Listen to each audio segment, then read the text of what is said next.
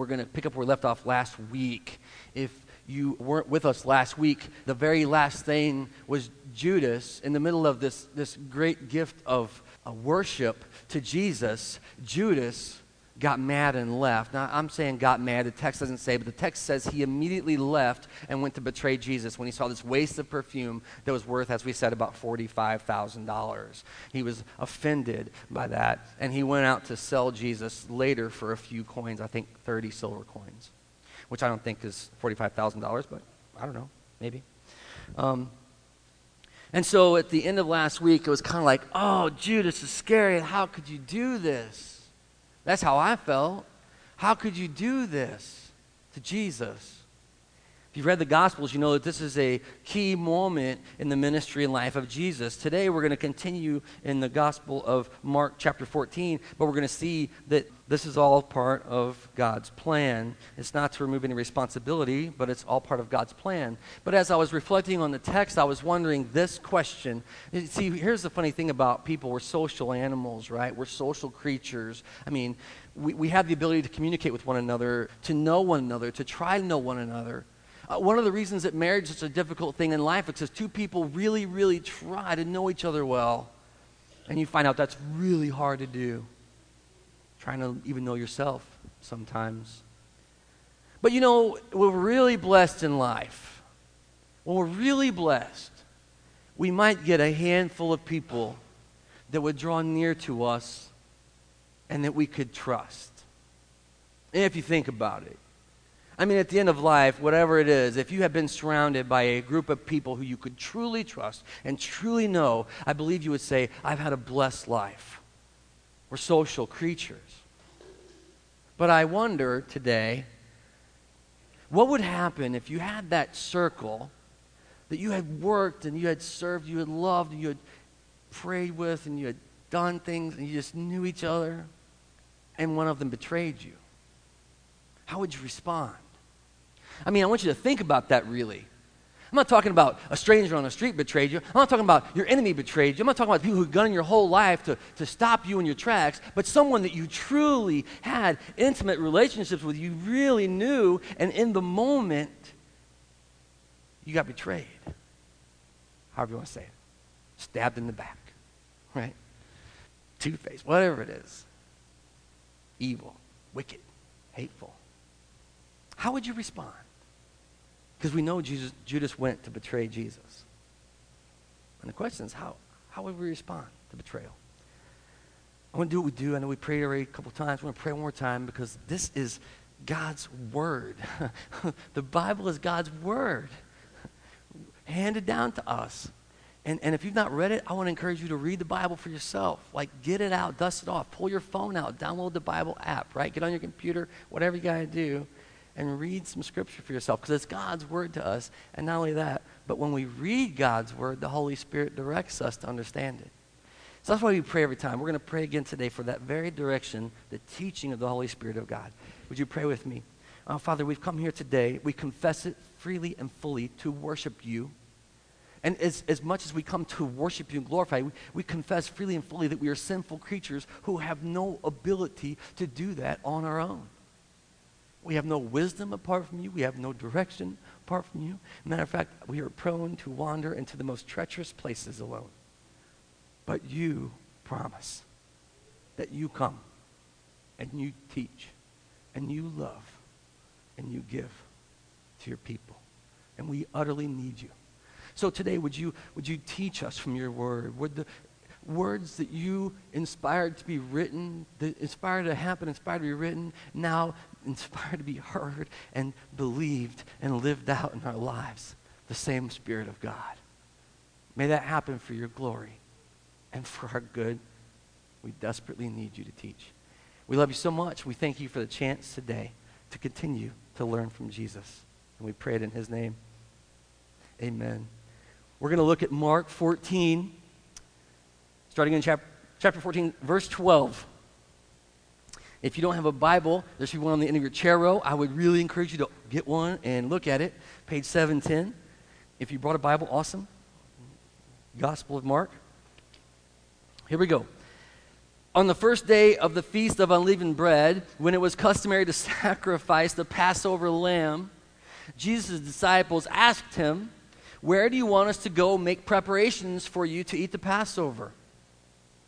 So he sent two of his disciples, telling them, "Go into the city, and a man carrying a jar of water will meet you. Follow that man.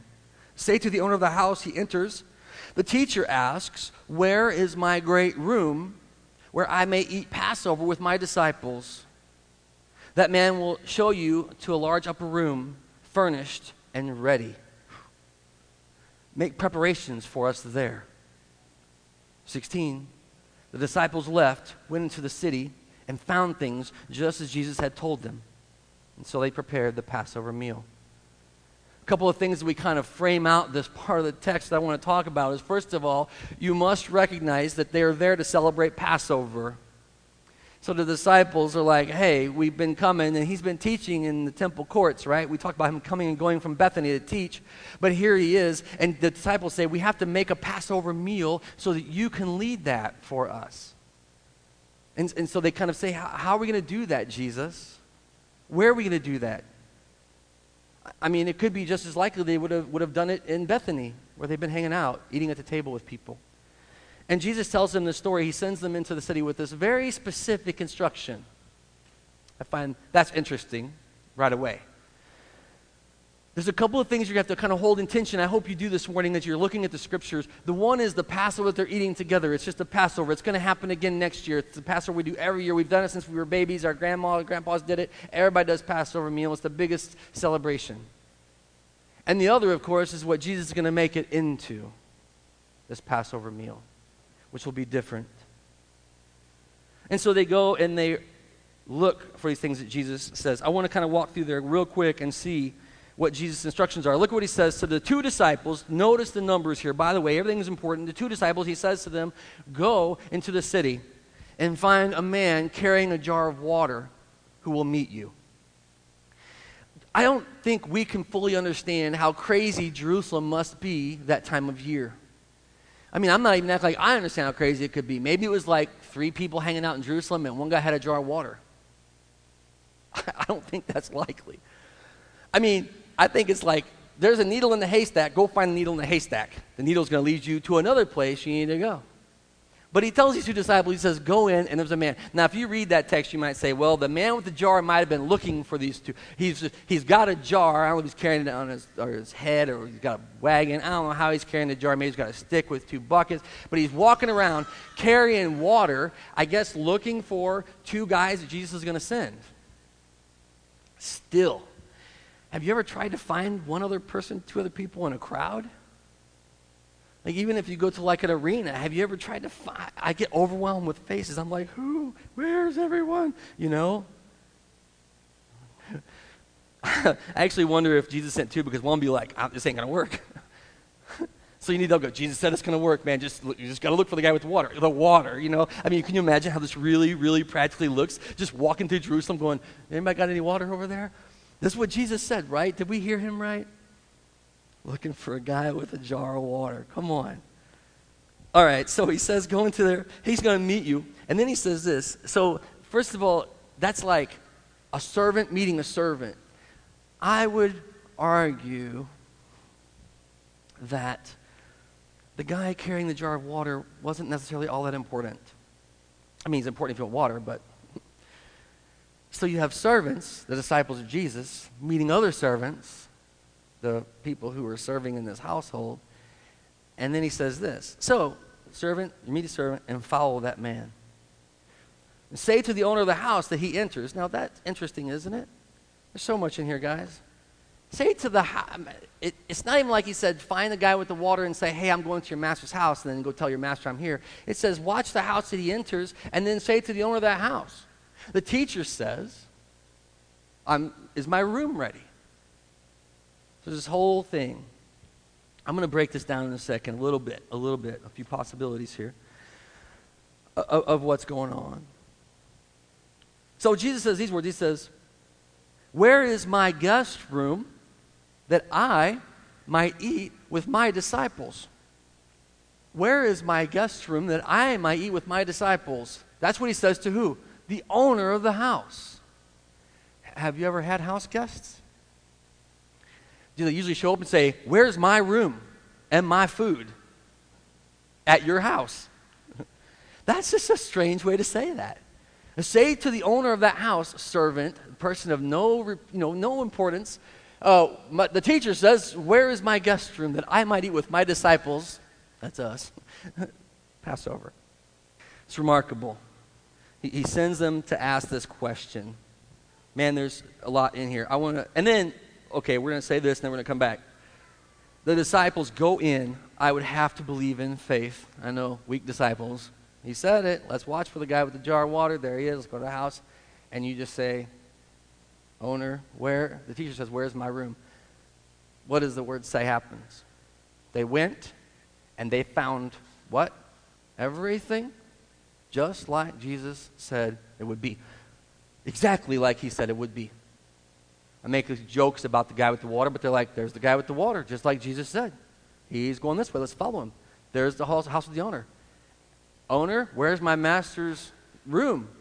He shows us up to a room in his place. Guess what? Everything's already prepared in the room. It's ready for Passover. Just like Jesus said. What? Okay, so some possibilities. I'm going to lay out three. There's many, many more. There's infinite possibilities. You could speculate all day long, but three possibilities of what's happening here. One, Jesus got really lucky. Like he's like, all right, go in and look for a guy with the water and go to the house and say, "Hey, where's the room?" And he'll show you to the room. And he just lucked out, right? Happy accident. Two is that God had met with this guy beforehand. That God had been in teaching there, and he had met this man, and he said, "Hey, Passover's come up. Can you make a room for me?" And he made arrangements. And he said, "Hey, can you send out your water carrier and look for my two disciples? I'm going to send them in. It's going to be this whole faith exercise for them, but it's going to be cool." And then he made a plan, and then the guys fell into Jesus' plan. He had arrangements made they didn't know about. And so they're on this journey, and then they discover it, and they're like, "It's just like Jesus said." Second possibility, he made plans with this guy. The third possibility is that Jesus knew it would all work out when he sent him. He knew this is how it's going to be. This is what's going to happen. And when the disciples lived in to what Jesus knows, it's true. It happens. They live into this space where Jesus knows it's going to all work out. I have a question for you, a personal question for you this morning in your life, because I don't want this to be a text about Jesus back then, back there. It certainly is. But I want it to be about our lives. How would your life look different if you claim to follow Jesus? If you claim to be a disciple is a learner, mathetes, you learn from Jesus. How might your individual life be different if you believe that Jesus knows the places he's sending you will all work out? For the ones going, this is crazy. Sherry said this morning, this has been a crazy morning. But Jesus knows it'll all work out. How much differently might your family life be? Maybe your parental relationship with your parents, or your marital relationship with your spouse, or your parental relationship with your children. If as a believer in Jesus Christ, you believed that Jesus knows it'll all work out. Do you feel that? How different that is? If you begin to have less confidence in the things that you see, the things that you experience, the things that your mind contorts and twists into fear and terror and enemies, and you believe in the reality that Jesus has sent you, and so it's going to all work out. And not just work out like, worked out for me, but glorify him. I can't imagine that when the disciples who went were shown to the room by the owner of the house, and the room was ready, they weren't like, wow. Wow. One more. Said, your life, family life. How about work life? If you're in work, how different is it if you believe that Jesus has sent you? We commission people. We talk about this all the time. We commission the staff. We commission Drew. We're going to commission Marissa in 2 Sundays on the 30th. If you're going to be here for that, I hope you come out. We're going to commission Marissa for the work. We do that. But listen, God is sovereignly sending you out to your jobs every day, to the places that you work, to your employer relationships. How different would it be if you believed that Jesus is sending you out because he knows it's going to all work out? That layoff comes, you're in the boss's office, everything's upside down, you thought you were planning a vacation and now you got nothing but time because you have no job anymore, and you freak out. If you listen, you might hear Jesus saying, it'll all work out. What about for a church family, like Family Bible Church? Pressing on, and there's difficulty, and there's adversity, and the AC's not working right. And you're like, oh, this is never... How would it be different if we believed that Jesus sent us and it will all work out? Come on. We are kingdom people heading for a kingdom promise. We ought to live like it. I'll be different. Check it out. Verse 17, in the middle of this beautiful, orchestrated, divine circumstance, this is the word.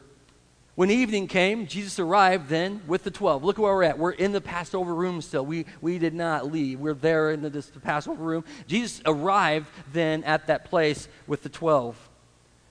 While they were reclining at the table, Jesus said this, I tell you the truth, one of you will betray me, the one who is eating with me. They were saddened. And one by one, listen, they began to say to him, surely not I. You don't mean me. Jesus answered this way in verse 20. It is one of the 12, he replied, one who dips bread into the bowl with me. The Son of Man will go just as it is written about him, but woe to the man who betrays the Son of Man. It would be better for him if he had not been born. So we have this juxtaposition again where you have this glorious moment of divine provision, and in the middle of it, Jesus says something that's hard but true. One of you will betray me here. And they begin to go around saying, surely it won't be me. I'm not going to betray you. Matter of fact, the word here says the 12. It says it twice. It's not just any disciples. It's the 12. Those that Jesus spent the most time with. Those that he sent out and commissioned, those that he had invested in most heavily. And he says this truth to them, that one of you will betray me. I want to remind you, this is a Passover meal. Do you remember Passover? Do you remember what it was about? It was about God bringing his righteous judgment upon the earth because this king would not let his people worship. And so he says, I'm going to pass, if you put the blood on the door, I'm going to pass over your house, but I'm going to strike the land that the king would finally let my people worship, terrify an earthly king. And in this place where they're remembering God's provision, God's divine protection, Jesus says, one of you will betray me. And then he quotes something here. He says, he self-refers, the Son of Man will go exactly like it said. This is no surprise to Jesus. He says it's going to happen exactly like it said. Who said? What said? Scripture said. If you've not read the Old Testament texts that point toward Jesus, it's powerful. And I say they all point to Jesus, but there are some that are so poignant about his suffering and his sacrifice for the sins of the world. It'll happen like it said, just like it is written, but woe to the man that does it. It will be better for you if you had not been born. Isn't that crazy? You would actually think to play really reverse, and you say, I wish I wasn't born. No, you're going to wish you hadn't been born if you betray the Son of Man. I just want to stop for a minute and think about Mr. Judas Iscariot. You know what the word says? Each one of them looked Jesus in the eye and said, surely not I, including Judas. think about Judas for a minute. Judas had already gone out to betray Jesus, but he hadn't done it yet. You know what I'm saying? He's at the Passover meal with the rabbi who's telling him about these things, and he hasn't done it yet, and he says, surely not I. But he already has it in his heart and his mind, surely not I. And he sits there with the 12. Look at what the word says. They were saddened when Jesus said this. I want to just say simply, being sad that someone will betray Jesus is a right state in our lives. Being sad, there's much made about false guilt and all this, Christians guilt. Listen, betraying God's Son is a sad state of things. I mean, it ought to make us mourn, weep. You cry because someone died, but you're going to betray Jesus. You cry because things aren't perfect in your life, but you're going to betray Jesus. I mean, I don't think that's just, them acting like, oh, no. You've seen the painting of Jesus at the Last Supper. Oh, no, not surely. You think, no, they're like, no way.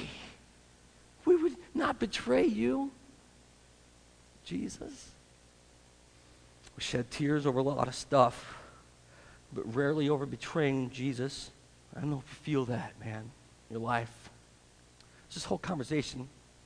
Talk to God. That's all prayer is, talking to God. I know you. I made you. I know you did. I love you. I know you do. And you feel that coming up. I have a tendency to betray you. See, here's the thing. It's easy to vote Judas off the island. It's easy to throw him out. He's the bad apple, right? But the rest of the 11, they're good. We're in the 11/12ths of the scenario. We don't know who Judas is, statistically speaking. It's not me. Jesus says this. It's one who will dip in the bowl with me. You remember they were having a meal together. What did the word say? Did you catch it? They were reclining at the table. We talked about that last week. They were just chilling in the house. I know that's goofy to say, but it's true. And Jesus said, someone who has their hand in the bowl with me is going to betray me. And here's the catch. Everyone had their hand in the bowl with Jesus. There's this moment where I think, oh, we just had Jesus and Judas, and he's like, da-da-da, Every disciple's going, my hand was in the bowl. Have you ever had a meal like that with friends? I remember one time we did fondue together with some people that we love and know, kind of, sort of. There were 4 of us, and we were having fondue together with the fondue pot, and one person at the table started getting weirded out because our food was touching. And they're like, that's gross. And I'm like, why? And they're like, because I'm going to put it in my mouth. I'm like, it's fresh food. We didn't do anything to it. But once I found out that it bugged them, that the food touched, I touched their food every time I had it in the pot. It was hilarious. Cheese would just be stringing. They would scrape that one off, try again. The boiling water, the chocolate dessert, nothing. There's intimacy, isn't there? In the moment, this is a social occasion. In the moment, Jesus says, someone who had their hand in the bowl with me, don't betray me. Hashtag awkward. You're there. Surely not I. I want to try something different. I need 12 volunteers. 12 volunteers. Be the first one. Get us started. Somebody's going to do it. Lori, thank you. Go ahead. Christopher, thank you. Drew, thank you so much. 12. That's 3. I can count. 3. Go ahead and stand up for me, Christopher. 4. Steve, thank you, sir. That's 4. Thanks, Rich. 5. We're halfway there. Living on a prayer. 6. Who else? 7. Thank you, Dan. She's getting the holy nudge. Denise Schwartz, thank you. 8. 1, 2, 3, 4, 5, 6, 7, 8. Wait, 1, 2, 3, 4, 5, 6. Okay, I got ahead of myself with the counting thing. I need some more, though, right? That's not it. 4, 5, 6, 7, 8, 9, 10, 11. 1 more. Oh, no one wants to be the last. Thank you, Annette. Taking one for the team. 12. Look around. Look at one another. One of you will betray Jesus. One of you will betray Jesus. And I know you're thinking, I wish I wouldn't have stood up for this illustration. Fair enough. Who wants to sit down? Who wants to sit down? Somebody has to want to sit down right now. Like, I can just sit down. That'd be awesome. Nobody wants to sit down? You're all willing to stay in the pot to find out who betrayed Jesus? You gotta have a seat, Denise. You can sit down. Yeah, you can sit down. Oh, did you hear what she asked? Is this a positive thing? It was positive. You guys thought I was setting you up to be Judas? You guys, do you not know me at all? Look at us. One of us. Not one of you. One of us will betray Jesus. You can have a seat. See, that's the kind of intimacy we're talking about. Not nameless, faceless crowds, not somebody out there somewhere looking eyeball to eyeball and saying, one will do it. No one is excluded. I have a question for you. What would you do if you had a betrayer in your circle of friends? What would you do if you looked in a small group like that and you said, one of you will betray me? What would you do? We're going to wrap it up here, verse 22. Look at what the word says. While they were eating, the meal continued. Jesus took bread and he gave thanks and he broke it and he gave it to his disciples and he said, take it. This is my body. I mean, to me, the most powerful thing about asking the question, what would you do? Is to see what Jesus did.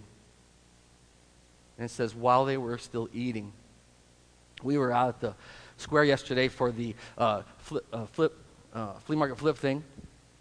We bought more food than we needed, and we ended up with one package of hot dog buns left. Huh? One package of hot dog buns left. And like a bunch of good Christians, everybody's going, do you want the hot dog bun? You take it. You got a bigger family than that. No, I didn't want the hot dog buns. And someone said, I don't know who it was, Holy Spirit inspired it. Somebody said, that's communion. What? Hot dog buns? While they were eating. That's what it says.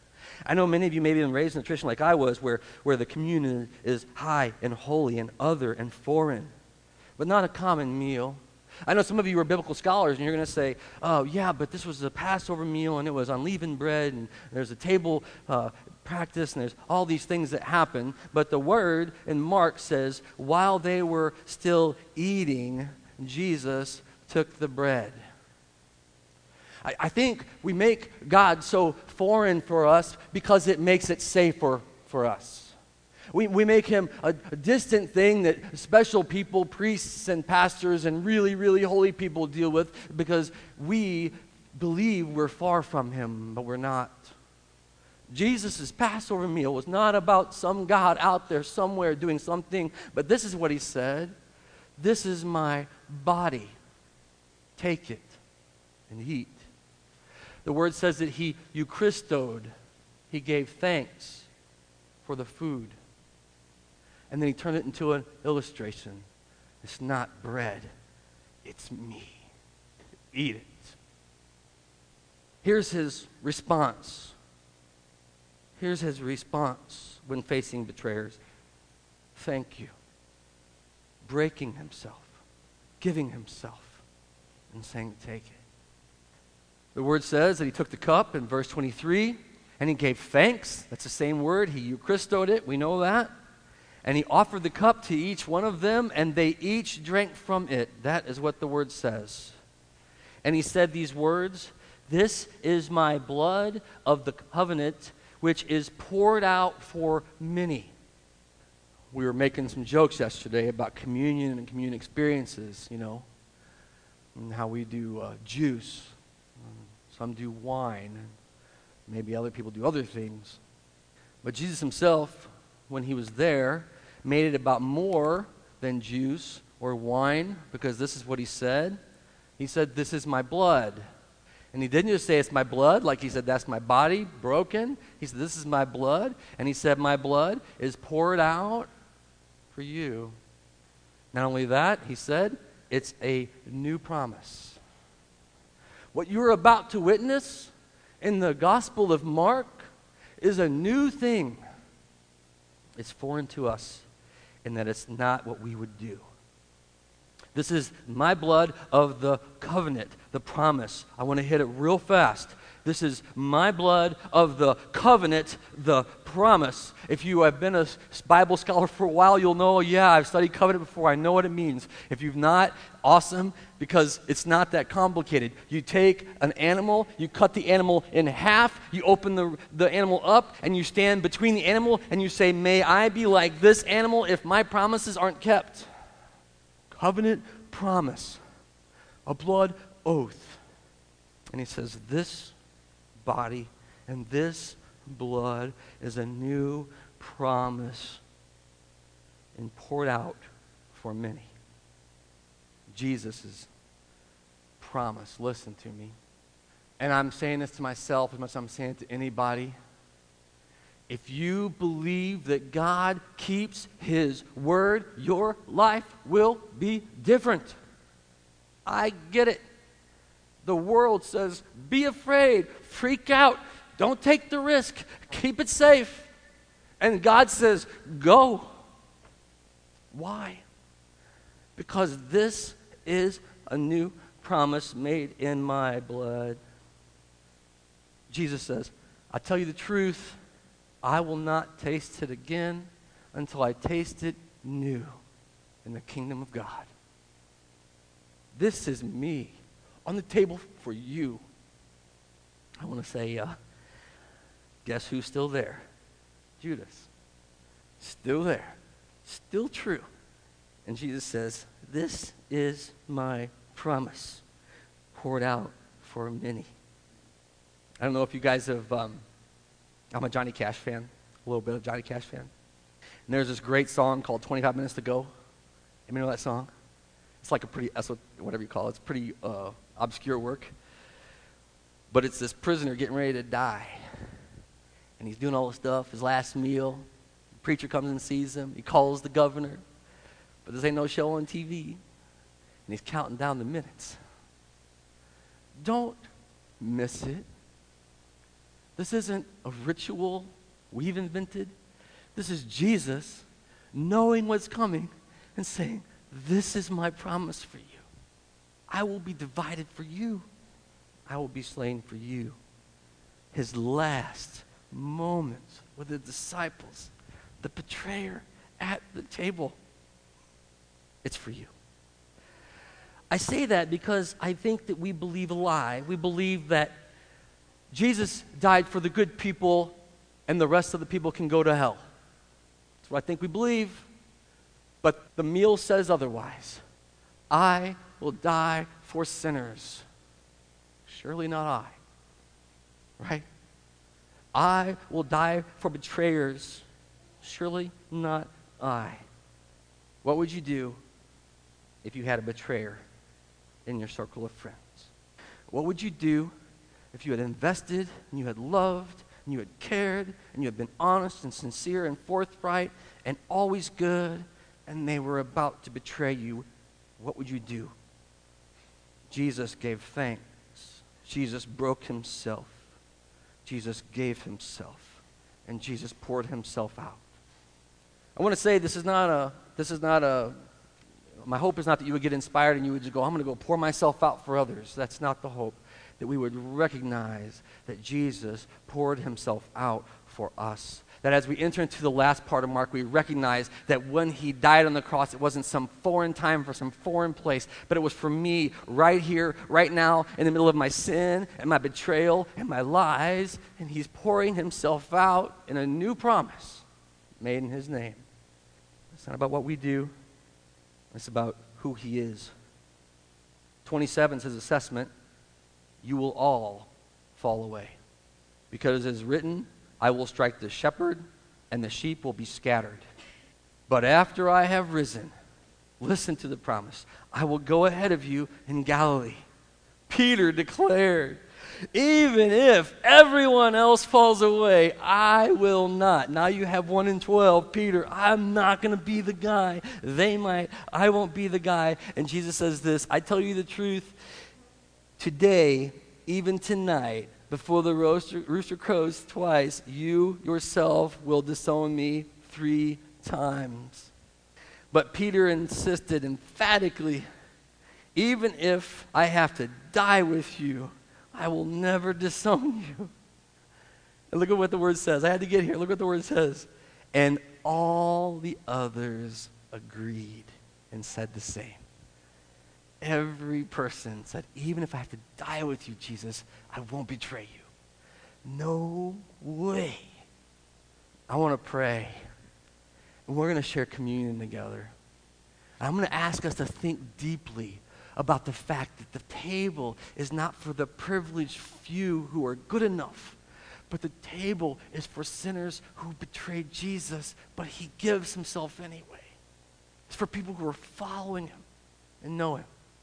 Pray with me if you would. Father God, we thank you so much, and we come into your house to bring you praise and you glory today. And I pray, Father God, that your name be made great among the nations, but first in my heart, and first in the hearts of those who are here, that we would exalt you and worship you and celebrate you, that we would recognize that you are at the table with us and you're offering yourself. I pray against the liar who whispers and says, but not you. He doesn't mean you. Jesus doesn't mean you. Because that one's a liar. But Jesus is the truth teller. The blood of a promise that we kept. As we've come into your word, we've experienced you, I pray that we would just not make it a Sunday morning thing. It would be a life thing. It would change us. I pray that as the days come and the adversity comes, that we would sit back in that place of you saying, no, you sent us. You know us. You have a plan. And we would find your blessed table set before us as we arrive. We love you so much. You've given us more than we deserve. And yet we long for more, which I think is an appetite that you give to us. May you be glorified as we come together now around your table. We love you so much. We pray that you would make yourself known in our hearts. We pray it in Jesus' name. Amen.